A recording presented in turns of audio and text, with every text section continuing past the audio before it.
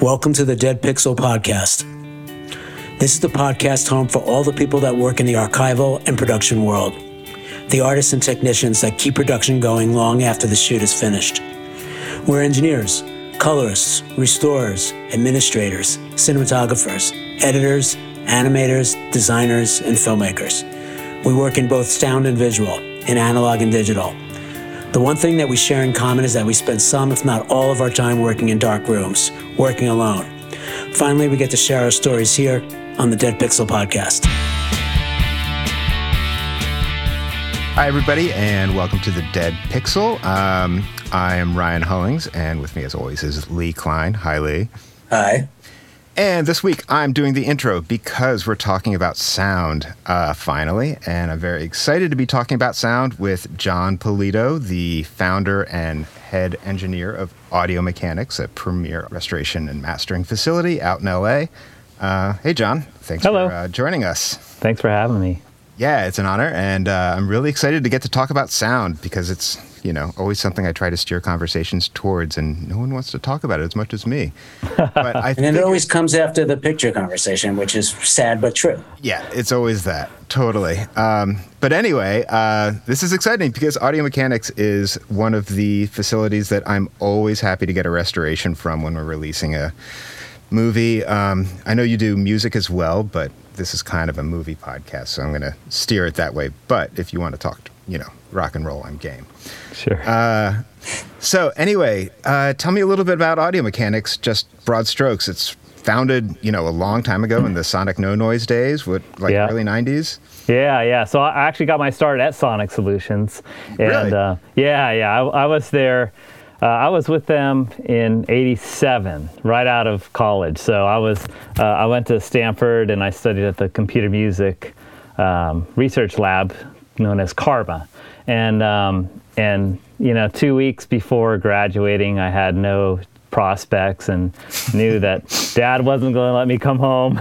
So he was like, I'm sending you to school, but your day you graduate, you're on your own. So, and I got an email from the head of the department saying, hey, there's this company in San Francisco, startup company, and they're looking for people, and I recommended you. And that was Sonic Solutions. No way. Yeah. So I went and interviewed there, and it was, I was like employee number 4 or something, and wow. and so I learned to use the Sonic Solution system it was all Sun Microsystems workstations, and I became good at it, and I became head of their service, and that's really where I learned my listening skills, because I was working with engineers from Abbey Road Studios, engineers from Capitol Records, producers like this great producer Orrin Keepnews, who's an amazing jazz producer, and that was the heyday of CD reissues. Right. So I got to learn from the best on both sides. So like my most vivid memory is working on a Beatles recording, and the engineer's there, mastering engineer, and he's like, I'm hearing too much flutter in the noise reduction. I'm like, yeah, okay. I don't hear that. I was like 20, 21, 22. And tell me more about this flutter. Yeah. What is it? He goes, it's unstable around 3.5K. Yeah, what's that? But the good thing was I wasn't embarrassed to admit I couldn't hear something or didn't understand what they were talking about. So he was so cool. He's just like, all right, just listen to the whole song and only listen to the hi-hat. And so I was just focused on the hi-hat, and by the end of the song, I could hear what he was talking about. I was hearing the noise, breathe up and down around the hi-hat, and he's like, okay, that's what I'm talking about. I'll be right back. And so then I go to Andy Moore, who is the lead software designer, and I'm like, Andy, we're hearing this 3.5K flutter in the hiss. Andy, what's going on? What's going on? You got to help me out. And so at Stanford, of course, I had taken some signal processing classes, and so I understood so Andy would draw me these curves, and he would show me the multiband expansion curves and how that worked. And he goes, okay, so it was essentially the the expansion curve was too steep, is what the problem was. And so when you have all these bands, multiple bands, just fluttering up and down too quickly, that was the cause. So I had to kind of slow those down. And so I go back downstairs. We were in an apartment, near the park, and it was so cool. And then so I go back down. I know exactly what we need to do. We need to adjust the sharpness. So anyway, that gives you an idea of my process. I was young. I really didn't, even though I was musically trained, I wasn't trained as an engineer, but I got that training on the job there. And so after about 4 years, they decided to sell the equipment rather than provide a service. And that's when, for a year or so, I was okay, and it was kind of fun because I got to travel around the world. But in the end, I wasn't really that happy with just being a product specialist. I really wanted to be in there with the audio. So one of the guys at MCA Records, which then became Universal Mastering, he also wanted to go out on his own. So we would talk all the time. So he and I, his name's Doug Schwartz, and he and I started Audio Mechanics together. And what year was that? That was in '91. And coming up on 30 years. Yeah, coming up on 30 years. And we started actually in my parents' house. Classic yeah. Silicon Valley success story. So we were there for I told my parents, it'll only be about a year. We just need to find a place. And, sure enough, a year and a half later, 2 years, and my dad's like, all right, you got to get out of here, I mean, it was getting a little ridiculous because, he only charged us, he goes, you just pay the electric bill and that's it. So we had, Sweet it's cost us $300 a month, But eventually he found real estate agents, and he's like, all right, I found these guys. They're going to find you a place. You got to get out of here. Expect a call. Yeah, and it's really nerve-wracking when suddenly you have to pay a lot of rent. And I was with Doug for about 10 years, and the music industry really collapsed. I was fortunate to get into the film side of things. Doug wasn't really interested in the film side of things. So ultimately we decided to just kind of part ways, and he stayed with just music, and I kept on with the film side, and I bought the name from him, and it kind of went from there. And I had wanted to get into the film side, and I went to one of the EMEA conference in San Francisco, and I met Scott McQueen, who was at Disney at the time, and I met Bob Gitt at UCLA. I introduced myself to them, and I was just a kid. They didn't really, I didn't make an imprint on them. But then you were networking. You were doing what you had to do. Yeah. Yeah. I think that's the third time Bob Gitt has come up on this podcast. So we're gonna have to do one with Bob Gitt because he's gonna have to speak for himself soon. Well, and as you'll hear, he's definitely my mentor. So, so then I got a call from Scott McQueen, about a year later, saying, "Hey, I was told to find out who did the work on the Pinocchio soundtrack. The higher ups here are really upset because the soundtrack sounds so much better than the film, and I tracked you down through Disney Records." Because I did a lot of all the old soundtrack releases for them, Cinderella and Snow White and Pinocchio. And so he tracked me down. He goes, "Are you interested in the film side?" I go, "Yeah, but I'll tell you, I don't know much about it." And he goes, "Well, you can learn." And so the hardest things for me to learn was synchronization, just keeping audio speed. And then obviously sync. I had no eye training with sync. Which is really a curse once you acquire it. It is, yeah. It really watching is. television or something, I'm just like, oh man, I can't. And with streaming, it's always off. It's just, ugh. Yeah, and back then, a picture reference was a 3/4 inch video, so you could. It was really hard to, training your eye on sync is repetition, and it's really hard to get that repetition when you're feeding videotape back and forth. And then just the level standards was another thing that I wasn't used to. In music, the level standard was make it 3 dB hotter than last year. Right, you were right there at the height of the loudness wars. Yeah, right? Exactly. So that was interesting. Like, oh, this is the way it should be. Like everybody should agree on a volume setting, and so that was a great thing. And then learning the all the different formats and how they should sound based on their eras. Academy preemphasis for the early optical stuff, knowing that what they did to the sound, and knowing that, and it was Scott McQueen who said, "Hey, do you have an Academy filter?" And I'm like, "What's that?" And so then he got me in touch with Peter Orquinto from DJ Audio, who shoots a lot of track negatives. Another legend. Yeah. And Peter, like, hey, I'll give you, because he and I were working together with Scott, and it's like, hey, I'll give you an Academy filter. So he actually gave me a couple of he Academy gave you filters. One? Yeah. Like, I have this laying around. Yeah, I have. It's a giant box. Yeah, let me show. No. Here, I have like 3 or 4. So this is it. Oh, that's all.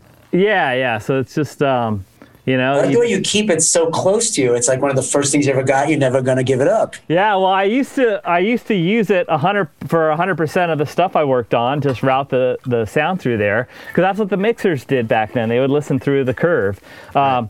But then at some point, it became easier to just simulate it in digital. Right. So now I just simulate it in digital.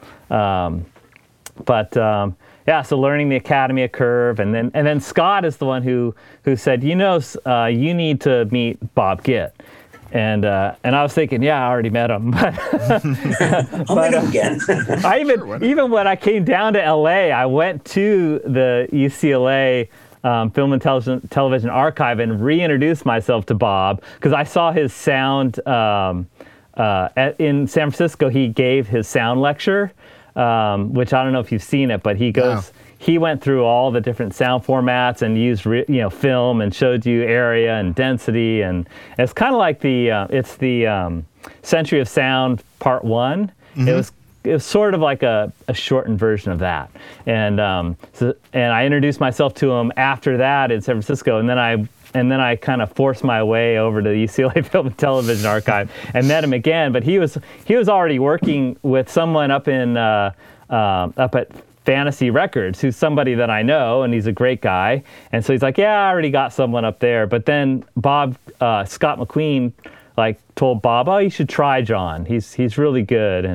And so Bob came and we worked on the Louisiana Story. And I think that's the name of it.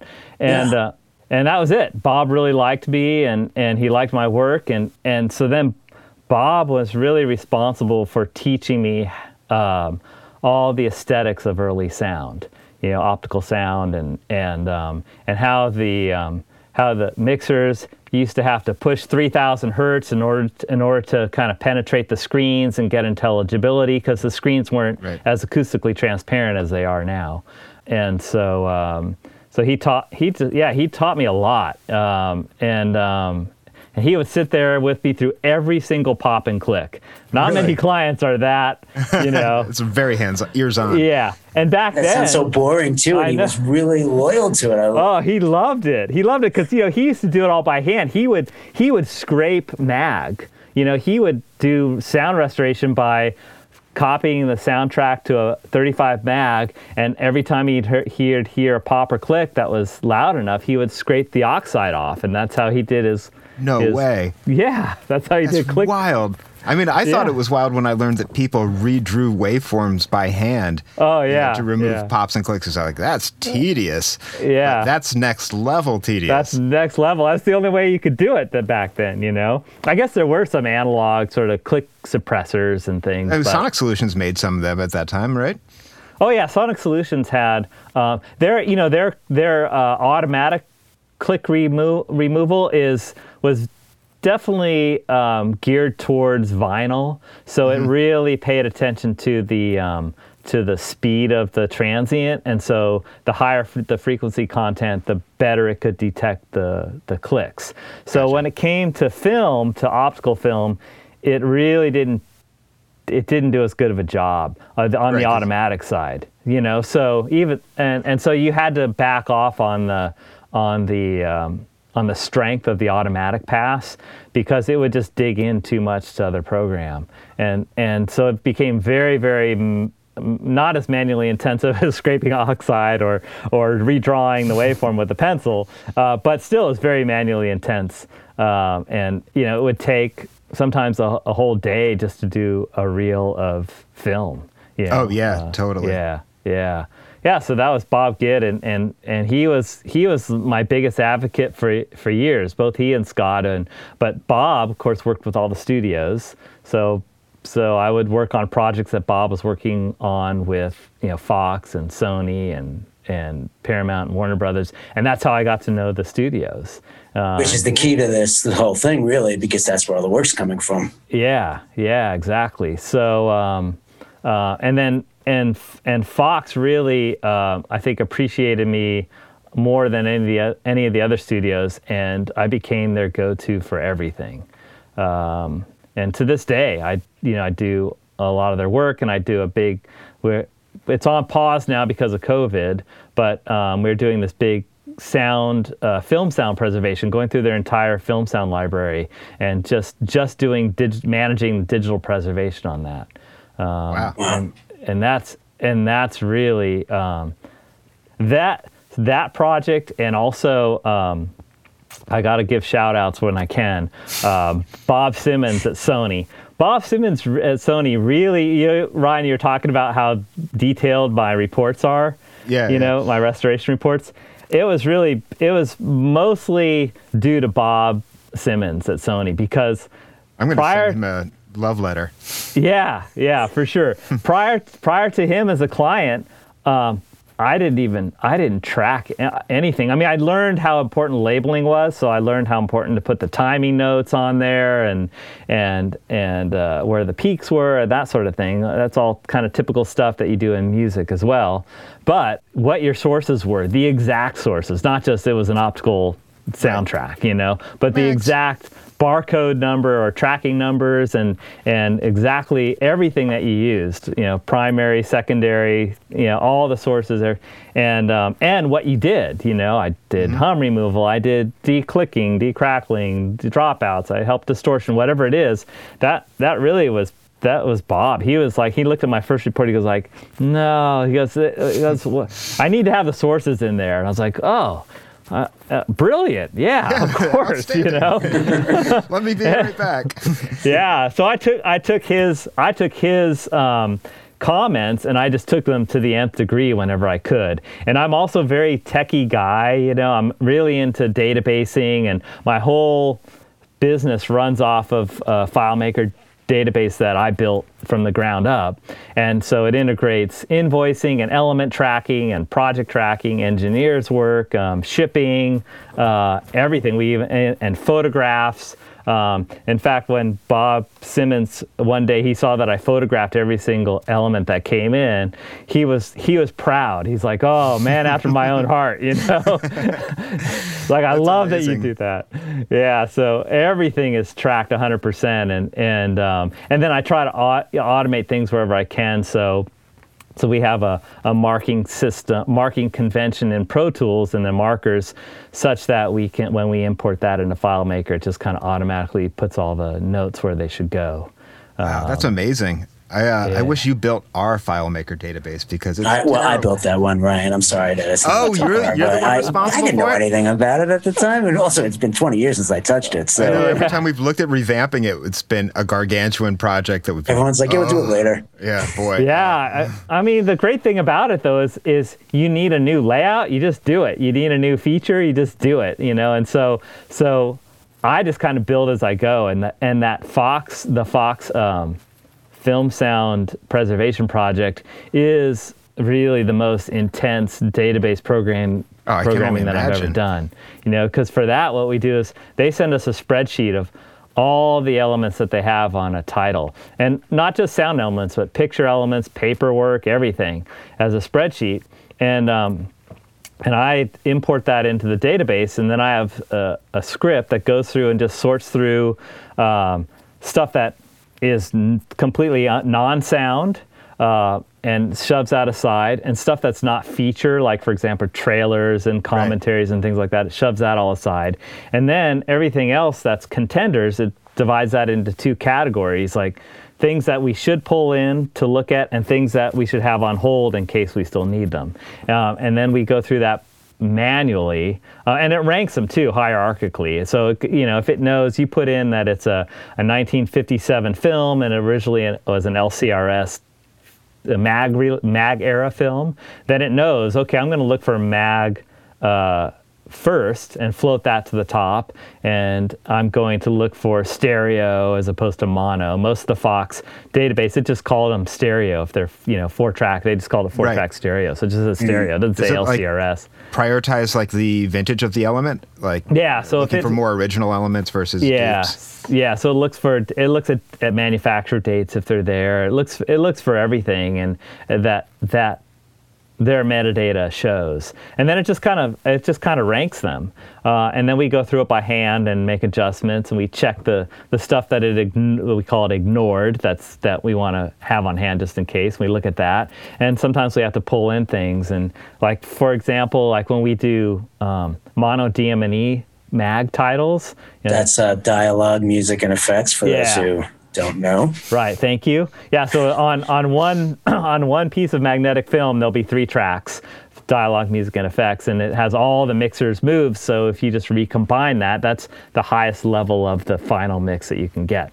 And that's what would be used to go out and create like an optical print master or something like that. Exactly. But there were times, and more so as we got into the Dolby era, but even in the early mono days, there were times where even though that DM&E master is supposed to 100% match the final mix, it doesn't, you know, and it's like I said, it's more subtle in the early days, like maybe a cue might get dumped a little earlier, or sound effect might not be in there, etc. So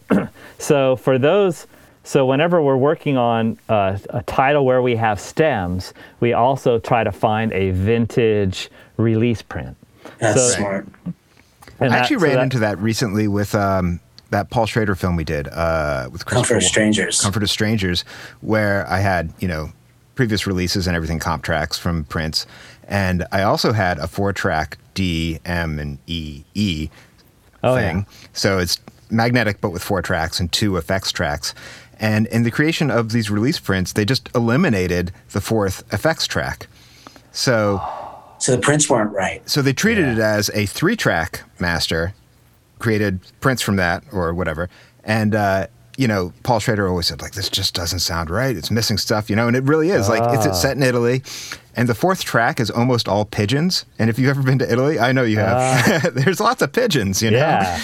And so it's just like suddenly this whole extra layer of ambience is created by this 4th track that had never really been heard before, except by Paul Schrader, who couldn't really put his finger on why these releases weren't right, why it never was quite right.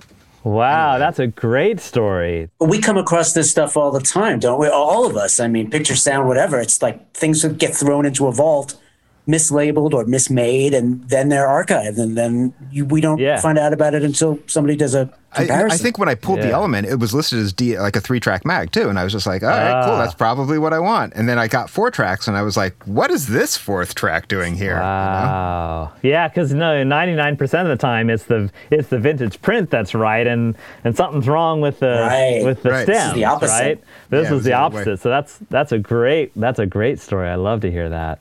So we do, whenever we work from stems, we do a 100% mix and content comparison against a vintage print, and mark all the differences, and then we know what we need to, you know, what we're dealing with. And like I was saying, like usually when we get into the Dolby era, that's when it gets, you know, a lot more crazy, and you really have to pay attention because they were under the gun, and they're like, okay, well, make sure you put that, you know, put that effect in or take that effect out of the stems or whatever, and then it would just get forgotten. Yeah. So the Dolby era, for those who don't know, would we say, how would you define the Dolby era? So Dolby Stereo is a 4-track stereo format where you have left, center, right, and mono surround, and it gets encoded into 2 channels. And that 2 channels of audio is called the left total, right total, and it sits on the optical soundtrack, and then when it's played back, it goes through a decoder, and that decoder then decodes it back into 4 channels. But it doesn't do it that well, though, I would say. It did it for At the time, it was probably, that was late 70s. I always love hearing the LCRS track when I can, as compared to the LTRT decode, because there's, significant differences. There are significant differences, and that gets interesting too. So like if we ever have just the LCRS stems, or if we have like a 6-track, because sometimes they would go out as LTRT, and then there would be also a separate 6-track format, which would be, for special theaters. Like there would be or something. 5 across the front, and then mono surround, and then the 5 across the front, the left center and the right center could either be used for extra effects or for subwoofer information, where they called them baby booms, or just for imaging, just to have a tighter imaging, depending on the film and the director. And how did those sound? Were they good? Oh yeah, those always sound really great. They almost always sound great. And in fact, on Alien, there was a 6-track on that. I hope I'm getting it the right Alien, if it was Alien or Aliens, the second one. Not Alien 3. No, it wasn't. No one likes to talk about. Yeah, the first two. That's where. Come on. Yeah, but one of those, I could look it up. But we used the 6-track, for the sub, because they used them for baby booms, and so we used that for the LFE track. And but the 4-track stems had a little bit better resolution. So did you combine using both to get the best track? And when you do a movie like Alien, do you bring in originals sound people or filmmaker or the director? Yeah, they didn't come here, but they definitely approved on the other side, on the Fox side, and in fact, that was a really complicated one because they were changing the mix every day. So, wow. And they say prior to the release of the film, you mean? Yes, prior to the release of the film, there were changes, and they were not insignificant changes. Like one of the big changes was the sort of the background sound of the spaceship. Had a lot of in some mixes had very little LFE in it, and then other mixes that had more LFE in it. And I remember that was one of the talking points on feedback that we got was like, they're like, I think you used the wrong mix this reel. Yeah, and because we went through. I think there was maybe 4 or 5 different mixes that we evaluated, and the thing to do is, if they're not marked master, the thing to do is you just take the latest date, right? And that's got to be the one. And my memory is not the greatest, so you'll have to excuse me. But I just remember I believe that's what we did. But then the issue was no, that's for reels 1 through 4. That was the wrong version. So we had to go back and redo that. Yeah. And thank goodness, right, that there's people who we don't always have that. Yeah, they're alive to speak and offer their opinion and expertise and knowledge about the whole thing. Yeah. I had a great time, speaking of like approval and LCRS tracks, with David Byrne on True Stories. That sounded great, by the way. It sounded really good. Yeah. Yeah, I was really proud of it, and I really one of my all-time favorite movies. Like, I just have adored that movie. Plus, you were a little nervous working with a talking head and all that. And I was so excited. I mean, he is like a hero to me, yeah. But, it was originally LTRT, released LTRT, and the LTRT track really didn't sound very good. It was kind of shrill. And so I started looking, another thing I wanted to touch on is just how much of our jobs, both picture and sound, is like poring over databases and trying to find elements and that kind of stuff. And it's the least sexy part of the job, but maybe the most crucial. Anyway, I was like, I found this LCRS track, and it was kind of this mystery track, but it was from the right era. And so I got it, transferred it and everything, brought it in. And it was really cool. It was a straight up LCRS mix of the film, but it was an M&E, so there's no dialogue. So I combined a mono dialogue stem that I had from another track, a 3-channel DME mag, with that to kind of create a comp track and compared them. And I was playing it for David Byrne in my office, which was like one of the greatest days of my professional career ever. It's like I spent all day in my office with David Byrne watching True Stories and having him make tweaks and stuff.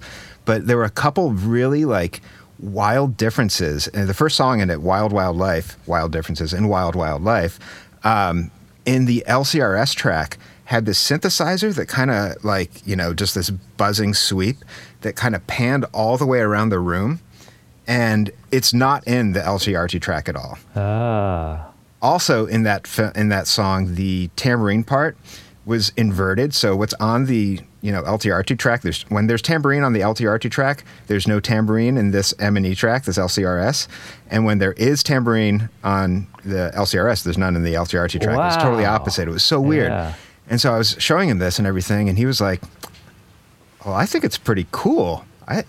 You like it?" And I was like, "Yeah, I think it's cool too." He's like, "Okay, let's go with it." So he was totally cool with, presenting this different version. The sweeping synth is the most dramatic one, which just comes at you and goes all the way out. Wow. Yeah, it's cool. It was so cool. He was like, "No, I like it. I think it's cool. All right, let's do it." And that's one of the great things about getting to work with the actual director or something. Yeah, it's much more difficult when they're not alive, though. That's the harder part. Yeah. But it is great when you have that input, because otherwise you have to try to make a decision. Yeah, make a decision, and default to staying true to the release. Right.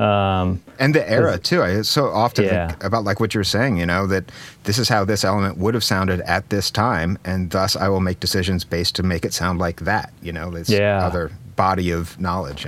Directing your decisions. Yeah. One of my cool stories is working on Night of the Living Dead.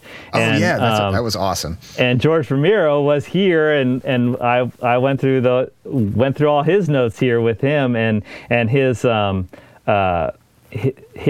sound guy, Gary Striner, Steiner. Sorry, Gary. He doesn't listen. Anyway, he was the original sound guy, and he is the best. See, he came out here, and he and I went through it together. We had all the original 1/4-inch masters. We had the stems, but it wasn't complete on 16 millimeter. They had a really strange, it wasn't strange. It was a budget workflow, right? So everything was on 16, and I forget what we were missing. We were missing like a dialogue stem or something. So we couldn't go all the way back to stems, but we had the music and we had the effect stems.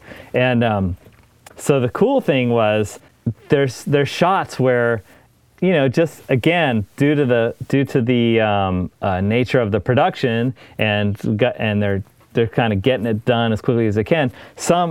There's some scenes where there's a interior shot and you've got no crickets, and then just a different angle, and all of a sudden there's crickets, right? And I saw this in your sound report, in your restoration report. Yeah. Oh, yeah. Crickets. Okay. Yeah. Great. Yeah. Cricket section. Yeah. Yeah. Totally. Yeah. And George wanted to fix that. He's like, no, let's make that better. Let's even that out. And it's like, that's so cool, because it's something that I would never have done, being my own decision. Even a studio wouldn't do that, right? No, absolutely not. But when the director's there saying, yeah, let's fix that, let's make it better, it's great. And then there are a couple of like gore effects and scream effects that he wanted to enhance too, and so that was a great time. And then a lot of the music was. The dynamics of the music was very low dynamics in the original mix as well, and so we were able to make the dynamics a lot better too. Just louder when it needed to be louder, which they didn't do that in the original mix either. But so you're like riding faders in it. Yeah, cool. And all blessed, And I think there. Apparently there was a secondary reason for doing that as well. Like the story of that film is because they didn't put a copyright on the release print, it went into public domain right away. And that's also part of how the film itself became so famous was because everybody used it as a public domain. So it was this double-edged sword and this ironic thing where, he didn't make any money on that film at all because it became public domain immediately, but yet it also became this cult classic film. And it really is an amazing film. I'm not into that genre at all. Yeah, I love it too. And I feel the same way. Oh man, when I watched that after like the third time, I was like, this is so deep on so many levels. And that's the thing, it works. Yeah. And the fact that they made the main character black. I mean, there's just so many amazing things about the fact that when it was made. And I said, hey, was that a conscious decision to make the main character a black character? And like, no, he was just the best actor for the job. Which is exactly the answer you want to hear. Which is awesome. Yeah, that's exactly the answer you want to hear. But but now looking at it through our eyes, we see like we put all this social social meaning into it too, which works as well. But so getting back to the mix, like because it became public domain, he didn't make any money on it. Changing the mix also enabled them to recopyright the mix, right? So and to be able to make money off of it. And I think probably there was maybe some things they did picture-wise too. I'm not sure because I don't know the picture side, but definitely that enabled them to finally regain ownership of the. Yeah, regain ownership. Yeah. Sadly, he didn't. He died not too long after that. So I know. Yeah, but at least he got to do it with you, and it's out there now. And I like the fact that filmmakers put their stamp on the restoration before they leave the world, because, I mean, we always want them to see it or hear it, and Ryan and I talk about that all the time. Like, when we don't have anybody to talk to, how are we going to get it? Is it Lee or Ryan approved, or is it? I mean, how do you take it to that point? And you just have to like go easy on what you change and hope for the best. I always try to think like, well, they probably didn't like that hiss, so they would have liked to have that removed.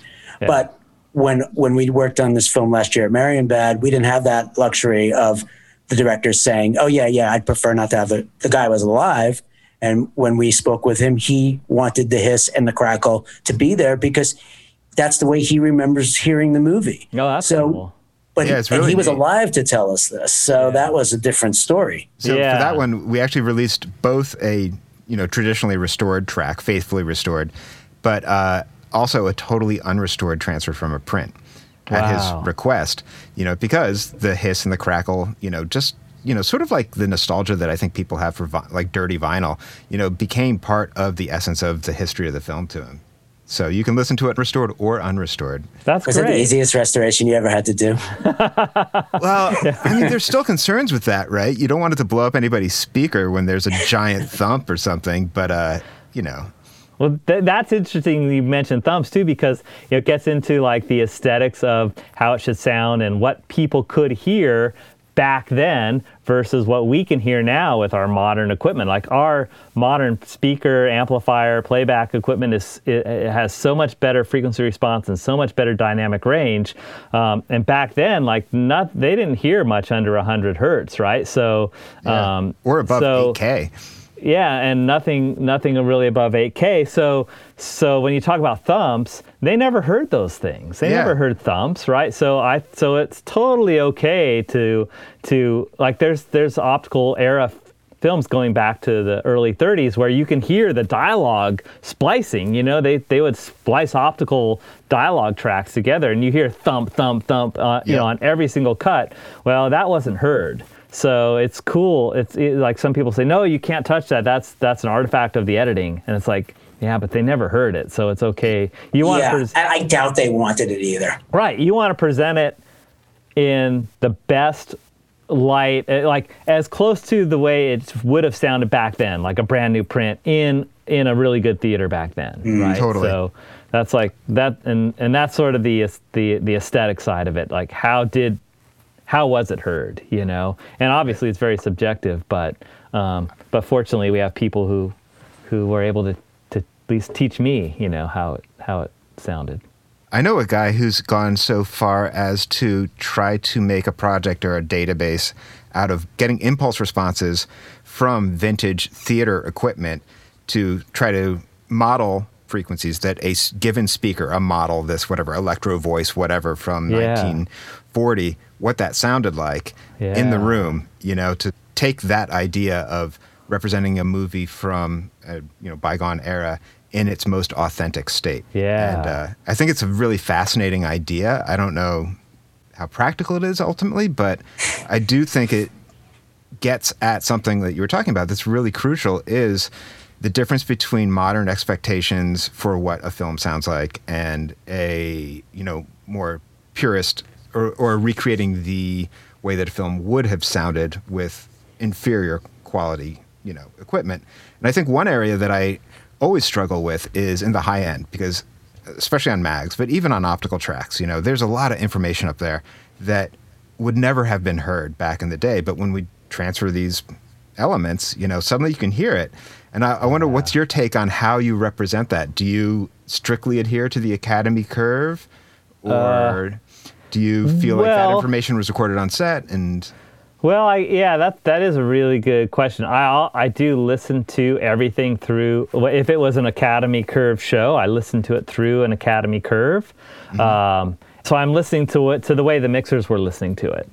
And so, but if I can squeak a little bit more fidelity out of it, I'm going to, but there's not going to be much above 8K. But then obviously when you get into, say, the LCRS, like the 4-track stereo, where they were playing it back without an Academy curve, then it's like, okay, then they were just kind of limited by the listening environment they were in, and in almost every case, like the recording media typically surpasses the playback, environment, right? And that's kind of to your point. But so when it comes to mag-born material, then I will try to make sure I get maximum fidelity out of it. Yeah, cool. That's how I feel too. I agree. Yeah. There's a couple things I still want to touch on that I think are unique to your work and audio mechanics, and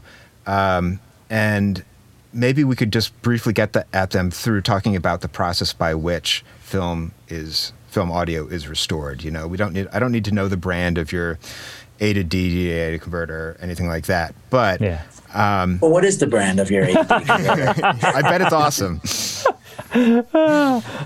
I use the Pro Tools IOs, the HDs, and then I also use Gen X. Yeah, I have some Gen X converters, and then on the A to D side, I have some Laveries, but sometimes when you get into like multi-channel A to D, you have to go. I don't have enough of that, so we go with the Pro Tools HD IO. It gets very expensive very quick. Yeah, another one that I love though that I like to use whenever I can is the Metric Halo box. Oh, those are amazing. Yeah, super clean, and I just sorry to get nerdy on you, but no, the diversion for the tech geeks is very important. No, I love Metric Halo gear. I think it sounds if I stop this now, it would never be forgotten. But no, I just have my Metric Halo boxes upgraded to their latest hardware version, which is they call it 3D or something like that, and they run. You know how Dante audio runs on Ethernet cable, but it's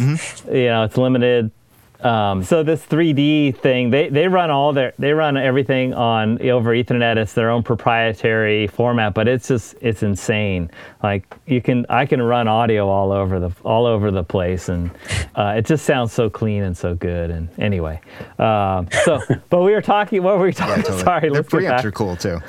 Yeah. All right. Anyway, so let's just talk briefly about the process by which sound goes in, sound comes out of audio mechanics. Yeah. Okay. Sure. Because I feel like a lot of people, don't really. Part of the mission of the podcast is to, hopefully let people know how these movies that they're hopefully enjoying are restored and how they, what goes into it. Yeah. Make it from a piece of film in a vault all the way to. Because people really don't know how that sound gets on that thing they're listening to. Yeah, I mean, really the most important thing, and Ryan, you touched on it earlier, is the research, right? You want to make sure that you have the highest generation, the closest thing to the original master, or the original master, obviously, that you can find. So unless you know what you're expecting that should be, you're not going to find it too, right? And so a good example would be, Well, I can think of two examples. One is there's a movie called The Legend of Foggy Bottom, and it's an independent film, and the filmmaker's daughter came to me to restore it, and it was like a G-rated horror movie, and it became a huge success in the 70s, but no one ever really knows about it, right? And I forget the reasons for that. But anyway, so she sent me what she had on it, or what she thought she had on it, and there was like an optical print, and there was, she's like, I have the original optical prints, and I'm like, okay, good. And the whole time I'm thinking, I just need to find a DM&E mag, Right. And so she sent me everything, and I just told her, I said, there really should be a 35 millimeter mag on this, and I kept pushing and pushing. This happened on Night of the Living Dead too. Like, where I kept pushing, and that was done with MoMA, and I think at some point, like, everybody was getting a little annoyed at me because I was pushing so hard to find better elements. But I don't want to start on something unless I know I've exhausted everything. And in both these cases, Night of the Living Dead and Foggy Bottom, we actually did finally find what I was what I was expecting to find, or something close to it. And so she finally found the original 35 millimeter DM&E stems for it, and it changed everything. I mean, the noise difference between optical sound and magnetic sound is huge. It's like SD right? to HD, Yeah, it's a big difference. So we found those, and they were a little bit vinegared, but we were able to get through it. And you guys don't bake tapes, right? You do not bake acetate mag, right? Right. So because it will destroy it. And then polyester mag usually doesn't have an issue, although it can. We could get into that if you want, but there's a thing called sticky polyester that we've discovered. And so that changed everything. So the first thing is the research. Try to find the most original elements that there should be, and sometimes it just doesn't exist. I mean, this was an independent film. Everything was stored in her father's garage, and it was just by chance that they had it, but could have been they didn't have it. Like on Night of the Living Dead, they just couldn't find the dialogue stems. They just could not find them. They were lost. This happens a lot too. For people who don't know this. We're missing a lot of things sometimes. We have to make do. And that's always the hardest part, is just wishing that you could find this. It had to be made because it made what you're using at the moment. Right. Yeah, exactly. Yeah. And at some point, obviously, you have to get the job done. So you push as long as you can, and then you just give up. So anyway, so that's the first step. Second step is to assess the physical condition, or if you have multiple contenders for the most original source, which happens a lot. You might have two different elements, or sometimes the best element might be missing a reel, or might have damage in a section, so you'll need an alternate source to cover that. So then it becomes evaluating the physical condition of it, making sure that it's in good shape to be able to transfer. And sometimes you need to treat it. Sometimes, for example, on optical sources, you might need to repair splices on it. On 35 millimeter mag, you might need to repair splices. You might need to clean them because they have vinegar syndrome, and you might need to make sure you're playing it back on a special machine that can handle the warpage that happens with vinegar syndrome. So you have to take all these things into account and just make sure you're using the best equipment for the element that you have. And by best equipment, that means the best analog equipment, and making sure that is calibrated correctly to the element that you're playing back, and so, for example, sometimes the magnetic head, when they recorded, could have been that it was slightly misaligned because in this case maybe it was an independent film, and so they hadn't recalibrated their mag recorder, and so the head was a little bit askew, and so you have to, that's called azimuth, right? Mm-hmm. And so you have to, even though your head might be perfectly aligned for a perfectly calibrated machine, you might need to uncalibrate your machine slightly to get the best results for the media that you're playing back. And if you don't do that, you're really you might as well not even start also, because you're disadvantaging yourself. Just like with finding the best material. If you don't find the best material, you're disadvantaging yourself. So if you don't have the best equipment and calibrate it properly, it's a disadvantage. And so much goes in the preparation. Because once you're in the digital world, the digital tools are great, and you can take care of a lot of things, and more we can take care of even more issues. But it's always better to start with that mistake corrected in the analog world. Absolutely.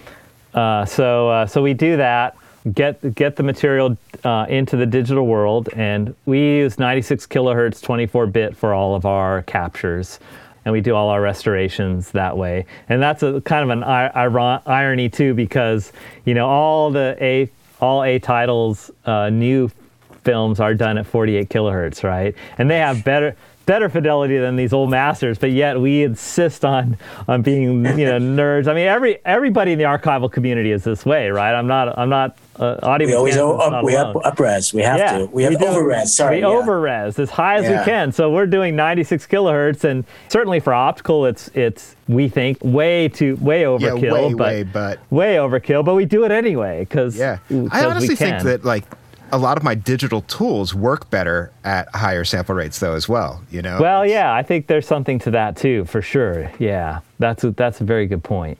So once we get everything into the digital world, and we also get our picture reference, the first thing that we do is we line it up to picture, make sure, and we just do a rough lineup. We don't do like very close sync. We just kind of do a rough lineup for every reel, and then we will watch it all the way through and spot it. Make sure our content is covered, and then wherever there are issues, we make sure that the alternate source can cover it correctly too. So it's just let's get an overall view, a global picture of where we are, because back when I first started doing this stuff, I would just go in, dig in, microscope right away, and then you get to the end, to the middle of the last reel, and you needed an alternate source, and then you're calling the client, "Hey, I need an alternate source," and it's almost too late, because there's a deadline, right? They thought you were good. Yeah, right, exactly.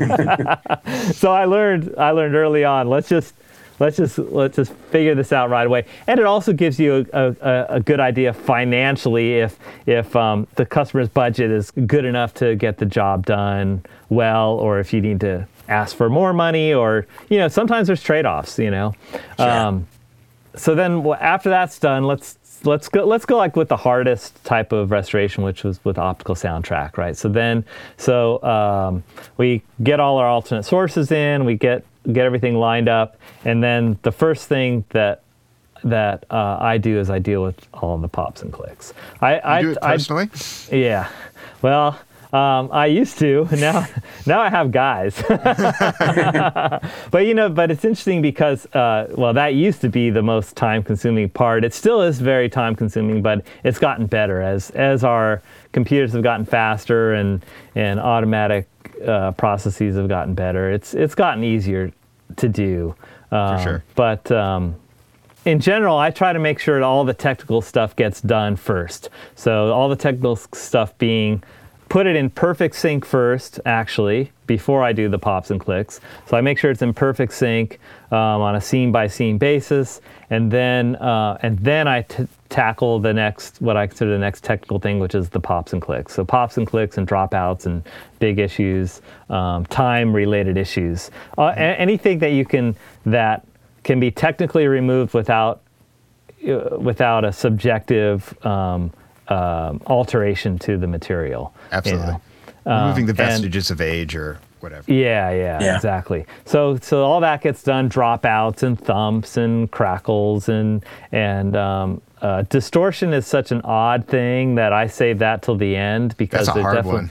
It's a hard one, and there's trade-offs involved, and so that's one of those things I save till the end.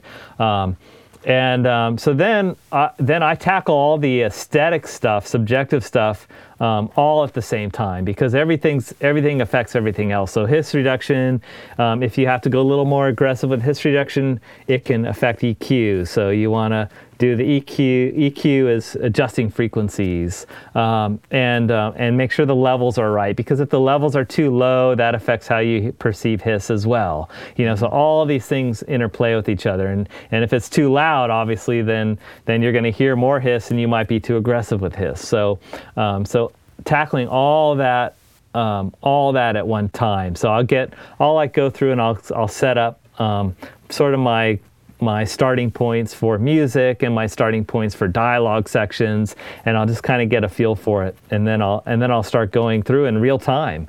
And because a lot of that now is real time, hiss reduction, and of course all the EQ, and sometimes multi-band dynamics need to be involved, and there are exceptions to the rule, as always. Sometimes I have to do like one layer of hiss reduction as light as I can before I go and do a sort of a beauty pass on hiss reduction. But in general, I try to do all that in real time. That's one thing that I think people don't realize about a lot of film restoration, both picture and sound, that so much of it is in real time, or 1/24th of a second time, that, and it's an actual person making the decisions at that temporal basis. Drawing something, that it really does require, it's still ultimately, to get the best results, it requires a person's attention and decision making in real time. You can't simply push a button that says, make it sound good, like those one knob plugins or whatever. It just doesn't work that way. Anyway. It's true. It's so rare that you can get your one setting and never change it through the entire film. It just doesn't happen. The hiss levels change, levels change. That can be for many reasons. It could be one reel was printed lighter than another reel, and so you really do have to make those changes in real time, and it's interesting too, because there are times when, and less now, but there's times when I get done with the whole film, and by the middle of the film you're really feeling it, you're really and by the end you're like, gosh, I want to go redo the first reel, because I feel so much better about where I'm at now. That happens with the picture too. Yeah, definitely. Yeah. I'm also I firmly believe movies should be 90 minutes or less. But that's just me. Would be great. Is that just for your workflow purposes? Exactly. I swear that when I get to 2 hours and 15 minutes, my brain is mush. It's pretty great. I had one the other day I was grading it, and for some reason I thought it was like 90 something minutes, and like 77 minutes in, it was like they faded out, and I was like, what? Am I missing what? Hold on a minute. Oh, no. Where's the rest of the movie? And I was like, it's the end. Yay, this was such a gift. I think, one of the things, I don't know, in our industry, there is a lot of mystique around sound, and a lot of, I I wouldn't say misunderstanding, but a lot of people really don't understand sound and what goes into it. And so I always try to just draw a metaphor with color grading, right? When I do my mastering pass, which is adjusting EQs and levels and things like that, it's what the color timer does when they go through and color grade, adjusting the brightness, which is like level, and the color is like equalization, bass and treble and mid frequencies, and making sure that they're all pleasing to the ear, so it really is a one-to-one corollary. It's just that picture is our eyes. There's so much of our brain is dedicated to vision. We understand vision instantly, right? And whereas we don't understand sound, and I think until you listen critically for years, you're not going to understand. You're not going to understand maybe some of the technical differences that, say, Ryan and I would hear in something, but you would enjoy it better, and you wouldn't know definitely. Why. I think what you're saying is that color grading's a lot easier. I think that's what I'm saying. Maybe this is a good place to end. I'm so glad we get to team up on Lee here. Oh gosh, yeah. So then once I'm done, and during that, I make notes about clicks that were missed or dropouts that were missed. So, little time things that have to be corrected. And so after I finish my pass, and I go through and do those notes, and then the client comes in, and when we do the client review, that is the first time, if it's a movie I've never seen before, that I finally understand what the movie's about. Because when I'm distracted by all the things you could be doing, right? Yeah. I mean, when I'm listening to frequencies. I'm not listening to content. I know it sounds weird, but no, it's true. Even when I'm watching sync, I'm watching this and correlating it with what's going in the ear. Totally. And I can't. Some movies I can't even tell you what they're about when I'm done working on them. I honestly think it's sometimes easier to work on movies in a language that I don't understand, which is all of them except English, because I don't get distracted by the story. Like it's so easy to get. If I'm watching a linear thing, I'm like, what's going to happen next? If I understand what's happening, But I don't get distracted at all. I just I tune it out. I'm like really. I'm very. For better or for worse in some social situations, but I'm very good at just tuning out, and I think you have to be. Yeah. It's funny to work with certain filmmakers, at least with color grading. I know, like for instance, Jim Jarmusch, you cannot have the sound on while you review anything, never. And then there's other filmmakers that will insist that you have the sound, and they won't even do the work without it. And then I have noticed sometimes. I worked with this one filmmaker on a Derek Jarman film, and the guy, I was like, "What do you think of that?" And he was like, not listening to me. And I said, "Well, what do you think of that?" And I said, "Excuse me, Peter." And he said, "Oh, I'm sorry, I was caught up in the film." And I was thinking, you weren't even looking at it. I was trying to ask you about the color like 5 times. Oh, yeah, but fortunately I'd say 99% of our clients are passionate about what we're doing too, right? And, they are. And so they're really... A lot of them are just so happy to be there to finalize. And there's other people that don't care, and they just let you do what you need to do. But the ones that do care, I think they're really happy that they're given this last chance. I remember Peter Weir told me, he said he used to not want to come in for the mix or this was for remastering, for the remix of the sound or the color grading. But then he said, I just realized that this is the only way people are watching the movies now. So if I don't do this part, I'm not being responsible for my own art. Yeah, exactly. I have one I think is a hilarious story, but this is in the music industry though, and this was in my early days, and this producer came over. We were mastering a record that he produced, right? And I'm working, and he's off, he's off to the side, and he's working on, I don't know, he's doing his bills or something, I don't know. He wasn't paying attention. So, and there came a point where I had to ask a subjective question, that needed his input. So I'm like, hey, what do you think of this? Do you want it this way or this way? And I don't remember what the issue was, but it's definitely a subjective thing, and I thought it was his job to make the call. And he's like, and he says to me, this is almost word for word, he goes, man, I don't know. I just make records. You figure it out. That's amazing. And I was like, all right. Okay. I see where we're going here. Yeah. We're not making records anymore, are we? No, we're making records. Hilarious. That's amazing. So I'm just like, okay, I'm just gonna do what I think is best and move on. Yep. All right, got it figured out. Yeah. Well, this was fun, John. Thanks for talking to us. Yeah, I really appreciate your time. It's great to get to chat with you. I only met you maybe a couple times, but it was years ago at EMEA or something. Yeah, at EMEA. Did you remember those? Yeah. Did you guys happen to hop online for the virtual EMEA? No. Yeah.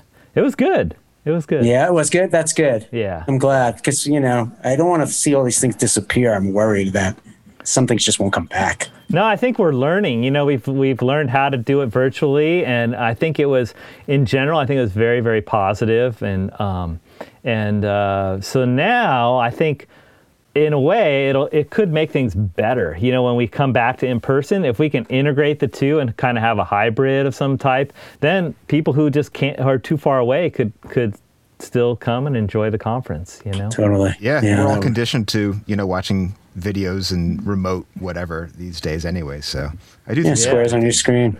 Yeah, even archival screening night was great because there was like a technical problem and there's a chat box there, so and everyone's just hooping and hollering on the chat box, having a great time, and it was like you almost felt like you were there with everybody. It was pretty cool. Yeah, that's awesome.